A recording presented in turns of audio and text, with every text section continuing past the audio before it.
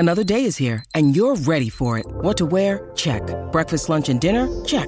Planning for what's next and how to save for it? That's where Bank of America can help. For your financial to-dos, Bank of America has experts ready to help get you closer to your goals. Get started at one of our local financial centers or 24/7 in our mobile banking app. Find a location near you at bankofamerica.com/talktous. What would you like the power to do? Mobile banking requires downloading the app and is only available for select devices. Message and data rates may apply. Bank of America N.A., member FDIC.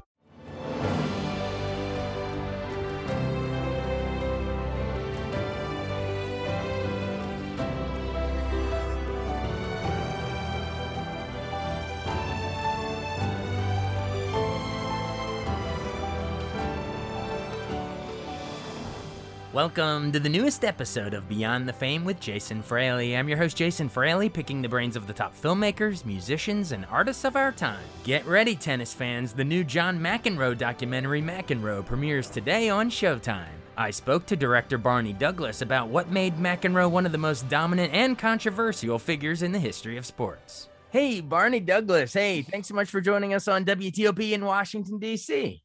Pleasure, Jason. Thanks for having me. We're here talking your new movie. You're directing the documentary McEnroe, all about tennis legend John McEnroe. It's going to premiere on Showtime, I believe, September 2nd. So I just watched it last night. It flew by for me. I thoroughly enjoyed it. What sparked it for you? Were you always a big tennis fan, or what gave you the itch to make this now? I mean, good question. Not new tennis, obviously knew the sport. Not a massive fan. Was aware of McEnroe's latter days, and obviously him being a very angry man in the sort of my distant memories. But the opportunity came that John was looking to make a film, so I went and met him, and obviously started digging into his life and really thinking, God, this guy is fascinating. And one of the greats, and that's kind of been forgotten and washed over by obviously some of his antics. So I thought, well, there's a lot to dig into here as a filmmaker. And what I really love is, the humanity of a story and really trying to show the spirit of McEnroe and answer some of the questions that I guess that people have asked throughout his career. So it seemed like too good an opportunity to turn down. And it's been, a really revealing journey, I think. Awesome. Well, let's try to, there's so much covered in the documentary, but let's try to move chronologically as much as we can. So let's talk about him growing up. I love the little story in there. It's very telling of his personality and his drive and everything, his perfectionism. But remind our audiences the story about him, not being satisfied with his report card. His wife Patty tells the story early on about him being 6 and getting an A-, and he just couldn't handle it. He was just so upset that he hadn't managed to get absolute top marks. And at 6 years old, that obviously betrays this inner drive and this sort of lack of being accepting of any kind of failure. He obviously saw success as the only means, I think, and this is going to sound quite deep, but I think the only means to really accessing kind of love and affection. He felt like success, I think, was key to that. And that obviously unfolds throughout the story of the film. But it is so revealing early on that in his childhood, enjoyment was second best to achievement. That's a good point you made about success, and in this case through tennis, is his only access point to love, affection. I mean, you could say fame, fortune, all that, but love and affection is probably the deeper thing tied up in that ball. Well, speaking of sort of that, I mean, that's a good segue. Growing up, he even says he didn't think tennis was that cool. He started playing a little, down the street or whatever on the courts, but, talk about how that whole concept changed when it did suddenly become cool. It did become in vogue. I mean, in the 70s, this explosion of pop culture acceptance of tennis is this famous thing to do. Talk about how that was the allure that sort of pulled him in. Absolutely. And I think he got sucked in by characters. He got sucked in by the Connors and the Bjorn Borgs of this world. He was seeing this beautiful, as he calls him, like a Greek god, even though obviously he was Swedish, and girls just chasing after him and screaming after him like he was a member of the Beatles or something. And obviously this caught a young John's eye, without doubt. But he also just had this natural ability to play tennis as well. I think the way that John's brain worked, he could mathematically break up the court and start to play percentages. So it suited his mentality as well. But suddenly he was seeing that it was also pretty cool. Yeah, the girls came along with it, and the glory and the adulation, and that certainly sparked his interest, and it went on from there. Oh yeah, definitely. And you're talking about McEnroe and Borg and Jimmy Connors, and how do you say the other one? How do you say Vitas Gerulaitis? Vitas Gerulaitis. They're like the four kings of tennis, and because I just did a Four Kings interview like a year ago for Showtime, they did a great thing about boxing with Leonard Hagler Hearns and Durant. So I kind of got similar vibes with this. I mean, obviously it's mostly about McEnroe, obviously, but talk about how sort of those four personalities really pushed each other to be better on the court, hung out even off the court. And, and ultimately when Borg leaves, McEnroe almost feels betrayed. Like, hey, we're on this ride together. What's up? Yeah, absolutely. Well, I think that certainly that culturally the sport had characters then. It was kind of this cusp of not going from amateur to professional, but there was this, you drink after and you'd go out and you'd party hard and you could swear on the court and you could get in contact with the crowd. And there was all this kind of vibrancy to the sport that I think John still misses quite a lot. So McEnroe, I think, is perceived as this guy that came in and just, started being ill-disciplined and yelling and screaming, but it was going on before John arrived. Like he may have taken it up a notch or two, but it was absolutely going on. Nastase was there and all this kind of stuff. So he kind of got in amongst this crowd, and it just brought the sport to life. It connected with people, and I think that's what John always has been searching for his whole life: connection. And you mentioned Borg retiring and walking off court, never to be seen again, essentially. I think there's a love story there between John and Borg, and he does feel betrayed. He feels bereft when Borg walks away because it gave him this connection. It gave him this thing that he'd been searching for since being 6 years old. Oh yeah, and their matches that we see together, it's art. It's them pushing each other in competition. And then when Borg leaves it, what was he, like 26 or something? 20, like that? 25, 26. 25, 26, so young. He's like, well, I lost my dance partner, So much. Yeah. Well, you mentioned a few seconds ago, I want to unpack it a little more about how his brain sort of saw the tennis court, almost like a chessboard. And you really brilliantly, use sort of visual graphics to show, even like the grid of the percentages of, if I hit it at this little small spot, I have this 90% or whatever of winning the match. And even his wife, she sort of mentions that, maybe he was a little bit on the spectrum, or who knows, but the idea that he sees the court in a different way. Talk about how you, as a filmmaker, as a director, say, we're going to visually try to capture that. Well, it is really challenging, because if you don't know a sport, but you want to make it, accessible, I guess, to try and visualize that is really key. And I think for me, John's brain was the way in. As you mentioned, Patty mentioned that she thinks he's probably neurodivergent. I think when you put all the pieces together, I think it's pretty clear. Like he has this incredible ability to assess situations mathematically very quickly, but he finds emotional connection difficult. So we sort of lent into that with the kind of Tron-esque 80s graphics, and just tried to show and break down how John would analyze the court and not see it as like an actually emotional reaction. It was actually very, very mathematical, and it made sense to him. And then I think that starts to tell you something about when he felt that something is out or not out, and the umpires make these mistakes and they're a bit blind in England and all this kind of stuff. You can see why it tapped into his frustrations, because he mathematically knew the percentages. So, it really drove him crazy. And I think also not being listened to was another trigger for him as well. So, yeah, trying to visualize that as a filmmaker was a lot of fun, actually. And I hope it communicates it in the way that we try to do. Oh, you totally do. You use your toolkit visually and audioly, to show sort of both sides of that coin. So you show the digital grid, to speak to, on the positive side of that coin. You show how he's this like almost instantaneous split-second mathematical genius. But then on the downside, you sort of use the sound design to show almost how it could overwhelm him, distract him. He's so highly attuned that you show, with the sound design, you show him here, he picks up every sound, like what is it? There's that brilliant part where it's like he's hearing crackling of like the TV radio airwaves. He's hearing every slurping of the soda cups in the stands or whatever. Like, talk about how that was sort of, you're trying to show both sides of that, Absolutely. And like, there's strengths and weaknesses to these magical powers, these superpowers. Yeah, they really are. And I think those are the challenges John's faced. And that's why people always found it hard to understand his decision making in these moments, because it's not driven from like a calculated decision. He's reacting to stimulus. And I kind of feel like that, to me, also as a filmmaker, even in documentary, like all these elements, the sound design, I'm really pleased you mentioned that, because there's such powerful tools that you can use to create an experience and try and let an audience know how John was feeling and try and immerse them in that scenario.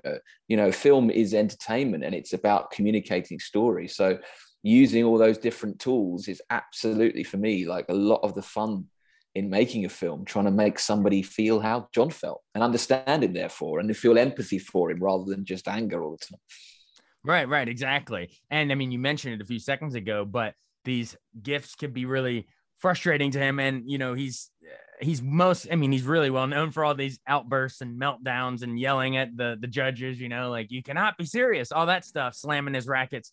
But to your point, he's seeing it almost like he sees it in his brain that, what we can see in the replays, that the chalk did fly. And so like he's actually seeing it, and he can't believe that these little stupid judges don't see what he's seeing. So true. Talk about, how he became like a pop culture figure for these meltdowns. Do you think that sort of overshadowed some of his brilliance, like being able to take a ball that's going so fast and just put a little bit of spin on it and just like dies? We see it in the documentary. Yeah. Talk about the contrast between the meltdowns, which is his public persona, versus he's really a master at what he does. Yeah, I think that's a really good point, because I didn't know how good he was going into this film. It took me by surprise what a truly great magic player that John was, and that has been overshadowed by his outbursts. And some of that, is a lot of it is his own making. And I think what communicates when you say about becoming like a kind of pop culture icon and rock stars wanting to hang out with him, all this sort of stuff, it's authenticity. That's what rock and roll is meant to be. It's like meant to be truth and good for good or bad. It's someone being themselves and being authentic. And I think that's exactly what John is. And that's why I think he retains his appeal. Sometimes it drives people crazy. Sometimes it resonates with them. But I think what people really appreciate is sort of behavior that is authentic and not Machiavellian. He doesn't try and make you like him. He doesn't try and do all these different things. He just is who he is. And I think that's why he appealed to so many rock and rollers of the time, and even now endures. Yeah, and I think it was, speaking of rock and rollers, I think it was really cool that you got Keith Richards to sit down for an interview. That's a fresh interview, right? That's not no, that's completely new. Like we had very little time. We literally just dove in there and grabbed a few words from Keith. But it shows, as you say, the resonance that he had at that period of time, the sort of early mid-80s. Meatloaf pops up and Santana gets him on stage to play guitar with him and all this kind of stuff. Well, and of course, Billie Jean King, that's probably the biggest get for you in terms of, sit down interviews, other than McEnroe himself. But, Billie Jean King is a legend. Talk about what it was like interviewing Billie Jean King. Absolutely. Like, Billie Jean was just an absolute joy. She's a poet. She's kind of a force of personality. She's a force of nature. She's an icon. And I think she brings so much like lyrical feeling to the film. John is a very literal person. And I think sort of drawing out those descriptions is harder with John.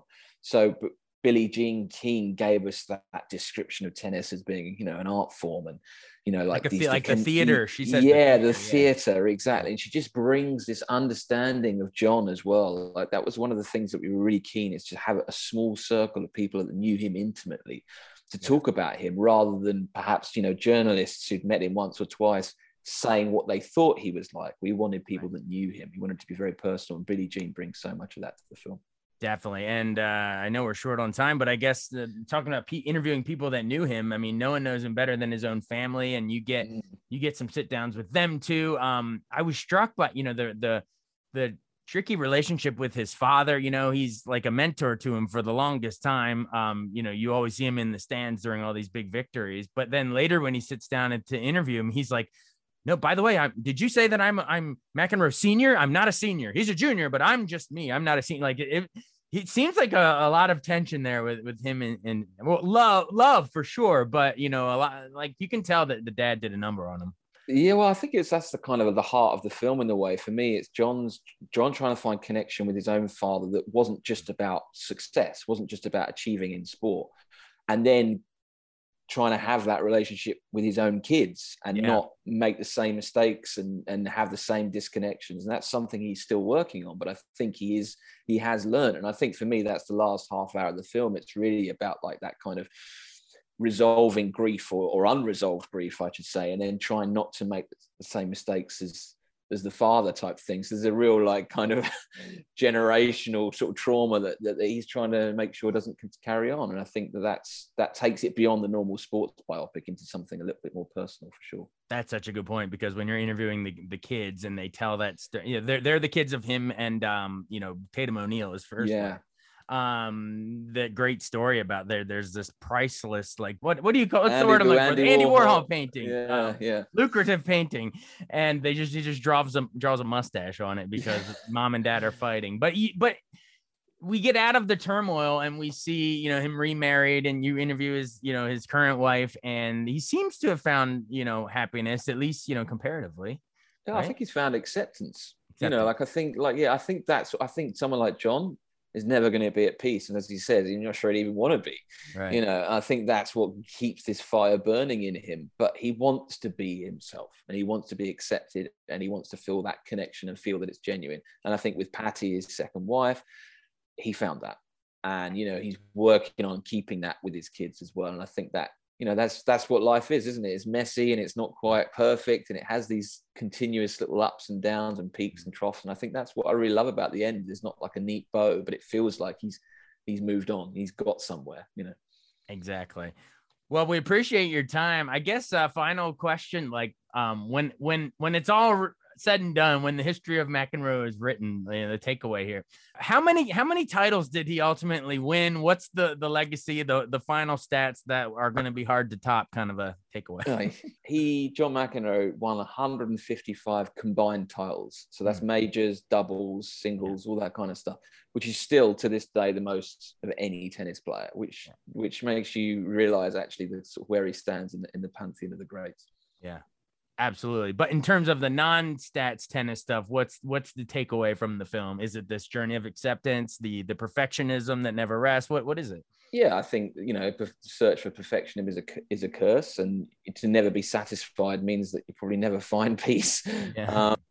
And some people need that to drive it on. I think really the big lesson for me is that, you know, what really matters is connection, you know, and how you find that. I think it's got to be between two hearts, not between what you do. You know, it's what you are, I think, more importantly. Right. Exactly. Well, I thought it was a riveting documentary. So thanks so much. Thanks for making it, and for chatting with us. Again, everyone, this is Barney Douglas, the director of the documentary McEnroe. It's going to premiere on Showtime on September 2nd. So set your DVRs now. Hey, thanks so much. Pleasure, man. Thanks very much.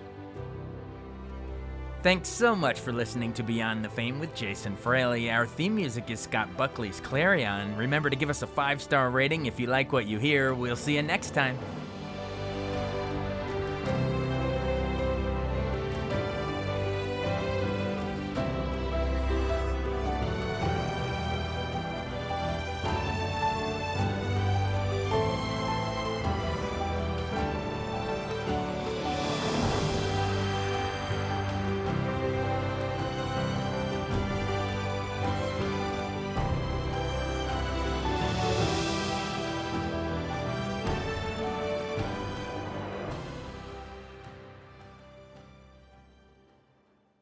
I wanted to take a second to tell you about an app I really enjoy. Living in the DC area is great, and Podcast DC gathers all of the local shows that I like all in one local app. Health, sports, local news, politics, and so much more. Podcast DC is the new local app with hundreds of DC area podcasts to choose from. I can earn exciting rewards just for listening and share the podcasts I love instantly. Available in the App Store or in Google Play, listen local with Podcast DC.